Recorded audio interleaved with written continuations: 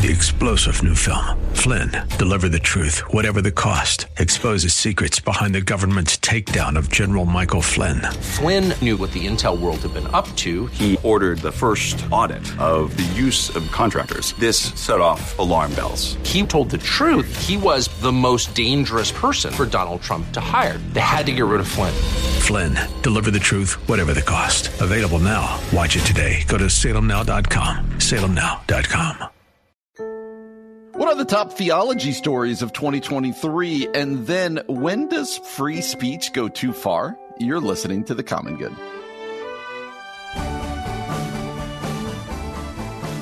Happy Wednesday, friends. Welcome to The Common Good here on AM 1160, Hope for Your Life, alongside Aubrey Sampson. My name is Brian Fromm. It's Wednesday. You know what we haven't said in a while? It's Hump Day. It's almost said Christmas. That in a while. Do you think it's time for a moratorium on Hump Day, though? Except we haven't said it in a long time. I feel like that moratorium has existed. I'm breaking. You're bringing it back. You're breaking the moratorium. Okay. I'm just wondering if we need to call it. We need to call it. We can. Time of death. You know, that kind of thing. I mean, that was dark, but yes, we can. I'm good with that. I'm good. I gave it its one more run there. Yeah, that was its last hurrah. And we could go. Okay. But it's almost Christmas. It is halfway through the week. One could say it's getting over the hump of the week to the backside of it. You're just going to keep putting it in there, aren't you? And we are glad you're joining us today. How are you? It's Wednesday. How are you doing today? I'm great. How am I? I don't know. I'm fine. I think I've told you my Christmas shopping's done. So people are like, "Are you so stressed?" I'm like, "No, I'm not." I'm doing pretty good. My son has an orchestra concert tonight. Have I told you my middle son, Lincoln, he plays the viola. He's played for 3 years now. And he, on his own merit, with his own pluckiness, went to his orchestra teacher and said, I would also like to learn the upright bass. Or the string bass. So he is now also playing string bass. So I don't think I think the concert tonight he's going to stick with the viola because it's very new. But apparently my son plays 2 instruments. So a comment and a question. Yeah. The comment is, please tell me you meant that as a pun when you used the phrase pluckiness along with the string bass and the viola. Brian, I don't think I even realized how brilliant that was until you just pointed it out. That was need to lean into that pun. I missed my own punny brilliance in that moment. Wow. It was right in front of you with pluckiness. So my kids didn't get very far with instruments. Emily went the longest. She played the violin. She was actually really good with it. And then one day was just like, I don't want to do that anymore. Classic Emily. She's over it. I'm out. And we were kind of like sad because when she did like her one recital, the teacher was like, you've got great talent. You're really good. And then she's like, I don't want to do that anymore. I'm out. So your kid is, what grade would this be, orchestra? Is this still, I forget. He's 8th grade. So next year is freshman year. Yeah. We just got the high school registration forms yesterday and I was like, Yeah. So, 8th grade orchestra concerts, like an act of love or an enjoyable experience for you? Like, what is this? It is all because I didn't get love. past like 5th grade. I didn't get past like 5th grade, and that was just an act of love. It's all active love. Even now, it's all active love. And, you know, it's obviously you're proud of your kid and it's fun to see you, but they make you sit through all the other kids and all the other performances. And I'm like, I understand it's a community and camaraderie and they're teaching you politeness and like how to attend a concert. They have all these signs that are like, please do not leave after your child's performance. Stay for the entire performance. Yes. Please do not be distracted on your phone or blah, blah, blah. The past few concerts, I mean, they're precious. The kids are precious. But I have brought a book, and I've read a book, and I'm not even joking. Blatant. I'm not even joking. I have brought a book, and I've read a book until it's my son's turn, and then I look up, and I cheer him on, and I'm very, very proud of him. And we make the videos, and actually we are really proud of him. And then I go back to my book, or we just ignore the rules, and we sneak out, and we leave. And then come back and pick him up? Yeah. I mean, I'm not saying it's a good example. I'm just telling you, like, it is an act of love. The reading of the book is aggressive. That is I know. Like hiding your phone or a tablet would be one thing. Opening up a book. I know. The funny thing is, though, we went to a symphony concert one time and I didn't know what to do. And so I brought a book and you listen to the music while you're reading. I actually think it's quite lovely in a way to enjoy the concert because it's really, it's background music. Yeah, but it is aggressive. I'm not proud of myself and I'm not trying to tote this as everyone should do it, but I'm just going to, it's love. It's love. Brian. Yes, love. Yes. Hey, well, I'm cheering on your son's pluckiness with the viola, and he's gonna string some songs together. Don't try. You can't. Okay, I forced it. I know. Man, that was good. That was good. Yeah, it was good, but you lost it because you didn't mean it. Okay, Gospel Coalition. Gospel Coalition, end of the year. We've got all the end of the year stuff, which is great fodder if you have a radio show, by the way. But end of the year stuff. Colin Hansen did their top 10 theology stories of 2023, which was kind of fun. Oh, that's kind of fun. It was kind of fun to read through because it was like a looking back over our radio show. It was nice. You're we talked about that. We talked about that. Let's play this like the Family Feud.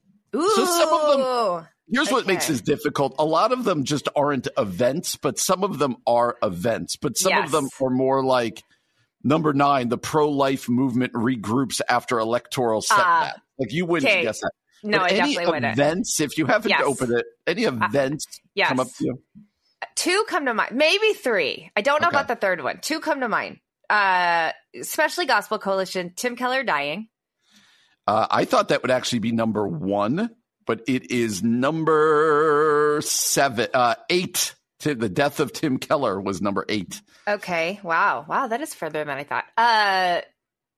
Something about the SBC is on there. I don't know what, but something about Southern Baptist Convention is on there. Number 10 was the disfellowshipping of Saddleback Church over female pastors. Okay. Yep. I was going to say, wait, can I say 2 more that I think are maybe on there? Yes. Anything about Josh Butler and that crazy article he wrote that the Gospel Coalition... I don't think the Gospel Coalition wants to bring that back to mind. That should be on there, though. That should be on there. That was, as best I could tell. Although, I'm going to tell you, we're going to talk about what we learned from this list, and I think that one does play into it. Okay. I have one more guess, but this is the one I'm not sure about.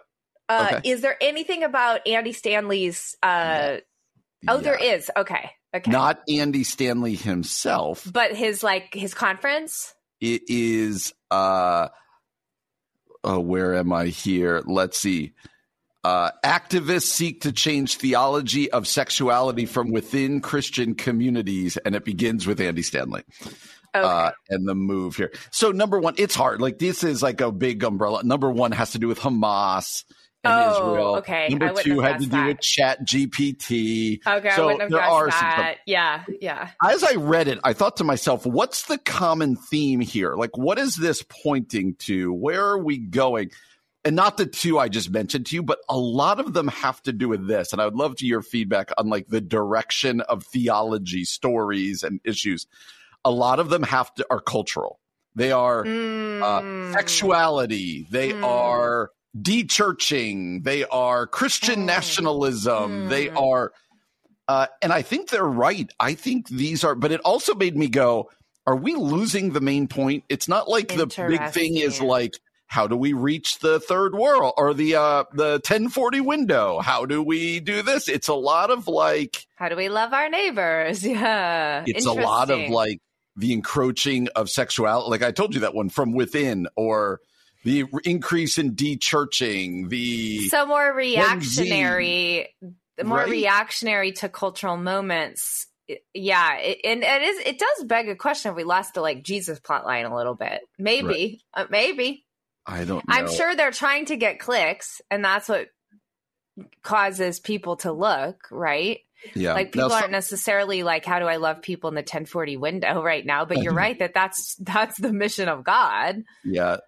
One of them is just Gen Z shows signs of spiritual revival. So they're not all negative. Yeah. But it's a lot of like I said, it's not for theology stories. You would expect more theology than. Yeah. I'm actually a little surprised they put them. They titled it the top 10 theology stories instead of just top 10 stories of the year. in evangelicalism, right? Yeah. Because you're right. I don't think it's fair to call them theology stories at all. Like Tim Keller dying is not a theology story.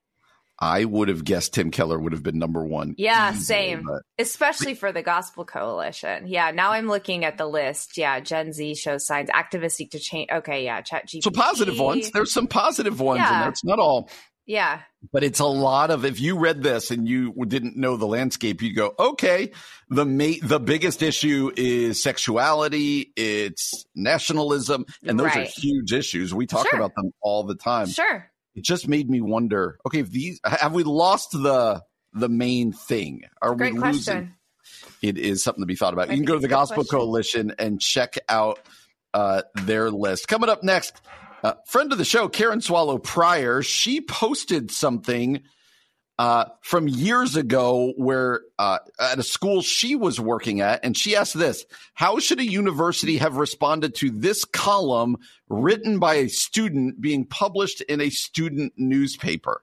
I'm going to read to you what this student years ago, who is now a well-known opinion writer, what she wrote, and we're going to try to answer Karen's question. What should what should they have done back then? We're going to do that next here on The Common Good, AM 1160, Hope for Your Life. Karen Swallow Pryor, who we've had on the show many times, regularly at the crossroads of like evangelical thought and evangelical people throwing rocks at her. That's a really good description. That is where she regularly been hit by a real bus and the metaphorical bus. So someday we have to have her on and go, which has been more painful in your life? Worse? Which one lingers a little bit more? Yeah. But she posted something.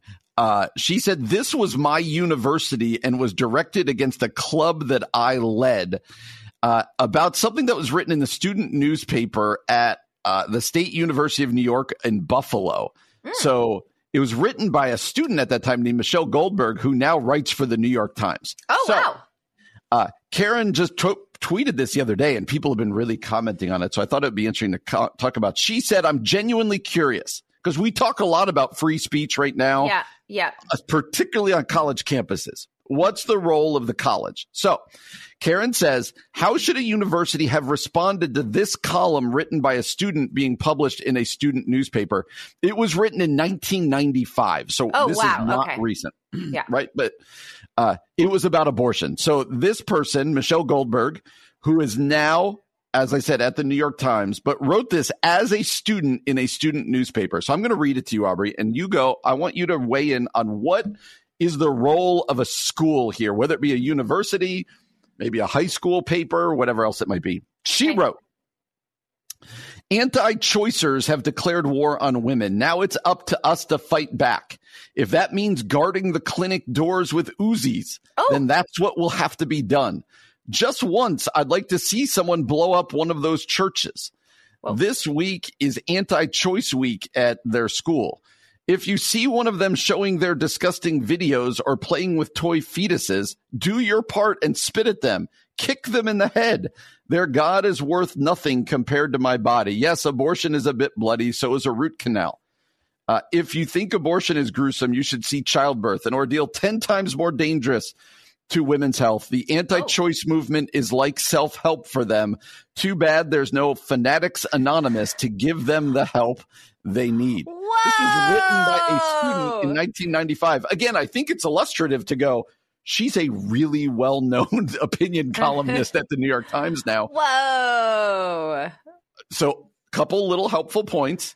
I do think it's illustrative when she talks about Uzis and this and that. This is pre-Columbine. This is pre-school shootings. This is I don't know that matters, but I'm just trying to set the context. Right. We live in a different world on college campuses and stuff. But man, when I read this is super aggressive.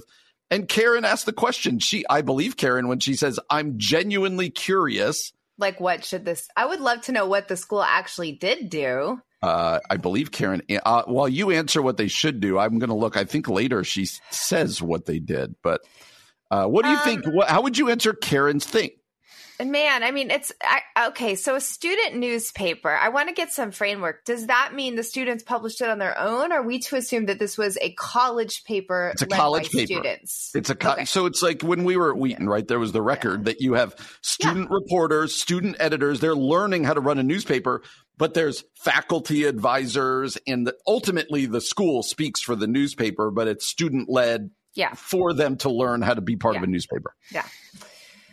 I mean, I think they should have asked her to take away the the inciting of violence. So I think it's fine, especially it's not a Christian school. It's fine for her to have her opinions and to state them. It's fine for her to even use some of the language that she uses. Some of it you skipped, which is, pretty evocative.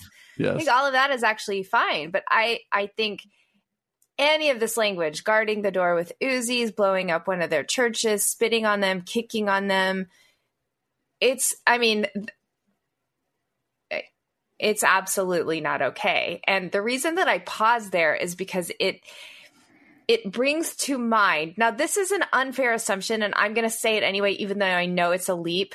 We have had a president of our United States incite a massive riot on January 6th at the Capitol with the same kind of language. And people are still debating if he should or shouldn't have. Do you know what I mean? So I don't know what the school should have done. In my opinion, I don't think that hate or inciting violent speech is okay. I think that's different than free speech. This is a little bit what we were talking about earlier this week with the college presidents. Like, it is a different thing to say, I have free speech, and I'm going to use that to call someone to violence against a people group, So I think there's definitely a line here. I think that if this happened now, I think she would have and should have been kicked out of school. Yeah.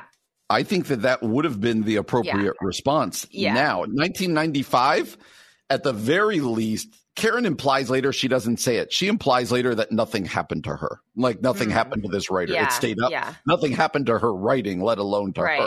Right. But I do think this becomes illustrative to what the conversation is now about. Also, where is there grace shown to really inflammatory stuff in our world? And where is there, where are people cracked down upon? And man, you read this now through a 2023 lens, and it's shocking. Like, I can't imagine, nor should it be. Like, I'm not saying, somebody tongue in cheek in the comments said, I miss the old days of violence is the answer. But the person is being funny, tongue in cheek about it. I read this right now through a 2024 lens, and I'm like, is that really how we talk? Is that really what we say? Is that really? And I think she would have been kicked out. Hopefully been kicked out. But then again, we see what's going on some of these college campuses right now, and you're like, she wouldn't have been kicked out. So. I know it is like, I do think it's an interest. Like, yes, you can't use any type of language like this now, period, especially on a school campus. There has been too much violence, too many school shootings, absolutely not okay. And not that it was okay back then, but you're right that the landscape was different. Right. So I think people might have read that and assumed she was being emphatic, metaphorical, but now you read that and total history has painted a different story, and you're like, no, she should probably be in prison. Like, this is not okay. Yeah. But I still think this debate about like what it means to have free speech in our country, like, it has to stop at violence against a people group. I just like, I don't know. I just don't. I even for like the Christian who's like, my right to free speech. I'm like, yeah, but you're also called to love your enemy, and so I just don't know that Jesus would be okay with this. I know Jesus wouldn't be okay with this. Violence seems to be the breaking point right now, rightfully so. But what's also interesting, understanding who Michelle Goldberg is. That's who wrote this, and what she writes now. Mm-hmm. I would bet that she's got some reason. And, you got to let people say that they've changed over 30 years for sure. Yeah, right? Totally. No one's the same as they were in college. I would bet that she's written some very strong gun control stuff in the last couple of years. And so to see her be like, we need to take up Uzis. And you're like, wow, the way we talk. So anyway, I found that interesting from Karen, because it was also, this is from Karen's life. Karen was leading the group, the pro-life group that she was writing against here. She's been in the pro-life stream for a long time. She really has. Mm-hmm. She's got the receipts. She really does. Yeah, she does. But also to go, wow, the way it served as a snapshot to 1995, to how we used to talk and how much things have changed. So certainly very interesting. All right, coming up next, Aubrey and I have talked a bunch in the last couple of weeks about our love for Food for the Poor, the organization we are looking to support through the month of December here on AM 1160. And we're going to spend some more time coming up next talking about our friends from Food for the Poor. You're listening to The Common Good, AM 1160. Hope for your life. And Aubrey, we've been talking throughout the month of December. I get it. There's a lot of things pulling at your wallet in the month of December, gifts, and end of the year parties and all that stuff. But it's also a wonderful time to, as a family or as an individual, take time to support great organizations, an end of the year gift, something in the vein of Christmas. And with that in mind, we here at AM 1160 have decided through the month of December that we want to highlight and support our friends at Food for the Poor. Now, Food for the Poor is a great organization that is looking to provide life-saving food for kids and families in Latin America, the Caribbean, places like Haiti, where literally kids go without food for days on end. And Food for the Poor, partnering with local churches, wants to step in and provide that much needed food. It's changing lives. It is literally changing lives for kids, for families, right? You can't go to school if you're hungry. You can't have any sort of production and productive life if you're wondering where your next meal is coming from or where your kid's next meal is coming from. And what we love about Food for the Poor is for just a little bit of money, $80 one-time gift, you can feed 2 kids for an entire year. So go to AM 1160 or 1160hope.com and there click on the red Give Life banner at 1160hope.com. And there you can support Food for the Poor. There's a match going on right now. And some of you're looking for a place to give that end of the year gift that, got to get it in for your taxes or whatever else it might be. Food for the Poor is a wonderful spot. So go to 1160hope.com because Aubrey, we really do love these people. Yeah, we love Food for the Poor, and we don't, I appreciated that you said that, Brian. It's a hard time of year, and we know people are asking you for things, and we know you're spending your money on your family, and you're spending your money on gifts. Maybe you're sneaking in some gifts for yourself this time of year. Like, I understand that, but I do think, like, Brian and I love this organization, and so we bring them to you with a lot of confidence, honestly, because of the work that they do on the ground, and because they're not like our friends, Paul and Anitra. Anitra, I think, comes on later on today, which I'm really excited about. But they're not removed from the work themselves. Like, they're actually in these countries where they serve. They know the names of the pastors. They know the names of the kids. They've seen the difference between, a child who is starving and a child who has been on a food program for an entire year because of your generosity. They've seen the hope, and they've seen the power of the gospel go forward, and they've seen prayers be answered. And so I personally love when we get to work with Food for the Poor because it's like the real deal, as people say. You know what I mean? Like, they're actually people of integrity doing the work on the ground, bringing food and bring the gospel to the places that need it most. And what they often emphasize, and what we often emphasize, is it's not like these kids are like sort of hungry, oops, maybe missing a meal a day. This is actual starvation. This is like lives are at stake. And so it's an opportunity if you're somebody who thinks about, like, God, what do you want me to do for you? God, I want to make a difference for your kingdom. God, especially this time of year, I want my own kids to be about something meaningful and to think about more than just materialism in their Christmas gifts, this is an awesome opportunity for you to partner with God with this incredible organization and, bring a gift of kids who just desperately need food. So again, like Brian said, you can go to our website, 1160hope.com, click on that banner at the top of the screen, and because of a generous match, a one-time gift of $80 provides food for an entire year. But give your best gift. If you can give $8, God's going to multiply that. If you can give $800, God's going to multiply that. And no gift is, better than the other. We just want to see you be an answer to prayer. Yeah, Food for the Poor is an organization that we also trust, right? You want to know. That's it. Yeah. Every now and then, I won't name names, but you read of big nonprofit organizations, both in the Christian world and in the non-Christian world, where their CEOs are making close to $1 million, or this percentage goes to overhead costs, and you're like, well, what am I really giving towards? One of the reasons that we feel so confident about Food for the Poor is that the money you give, the vast majority, we're talking in the 90 percentiles, goes to providing food for kids. Right. And so you can be confident that the money you're giving is doing that. And so, because you don't want to go, well, am I giving my money and it's going to some CEO administrative services or the CEO? Right. Yeah, that's right. That's right. But it goes to the kids. And Food for the Poor, as you've heard many times from Paul Jacobs or Anitra, they partner with local churches in these countries. And so not only are they primarily providing food, but they're also the churches are able to make inroads into the communities, are able to share the gospel. Yeah. They're able to share the love of Jesus and tell people, hey, people in America care for you enough that they wanted you to have this food. And what a life-changing thing. And, Aubrey, selfishly, we also know that the Bible tells us when we give, we are blessed.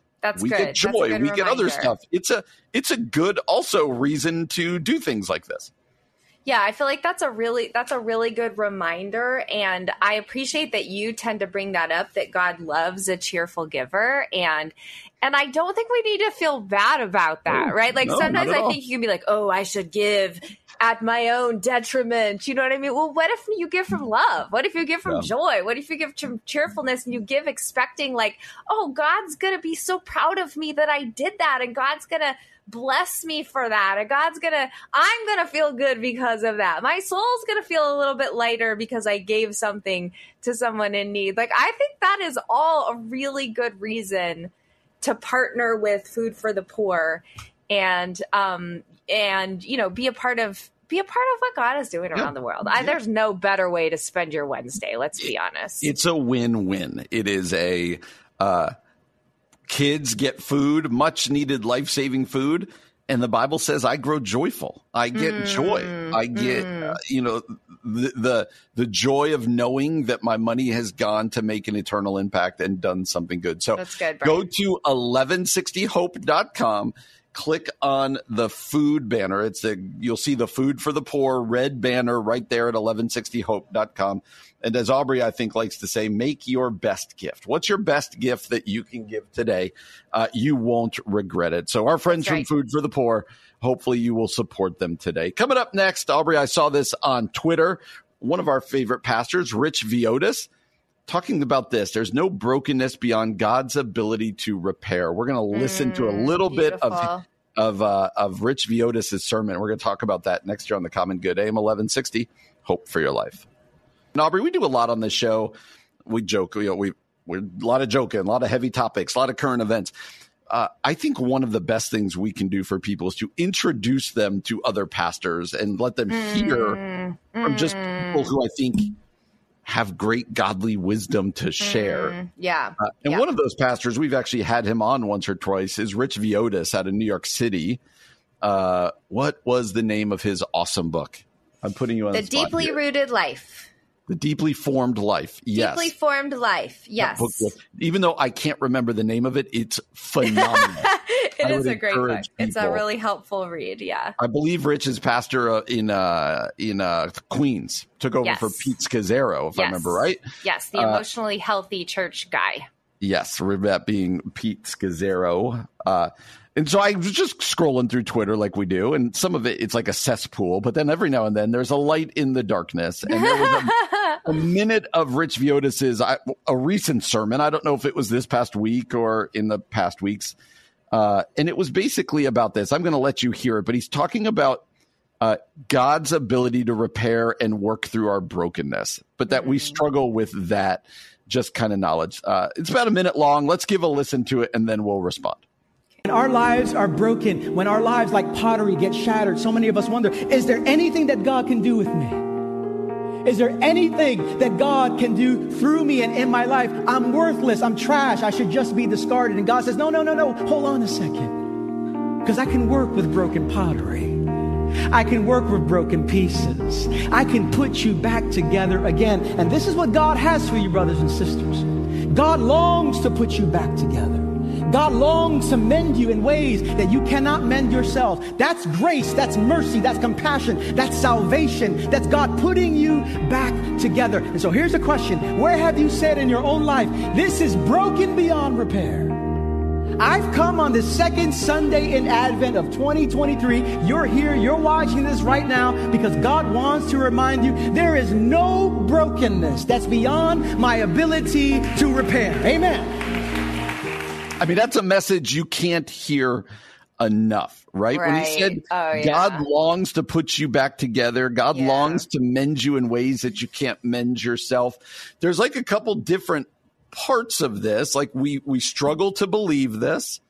And so we see ourselves as broken, and therefore God can never love me, or God can never use me to make a difference in the world. Yeah. And God isn't going to do anything about it. I'm kind of this discarded, broken piece, piece of pottery, to use Rich Viotis's imagery and the Bible's imagery. Man, what he's getting at is at the core of our identity and how we view God.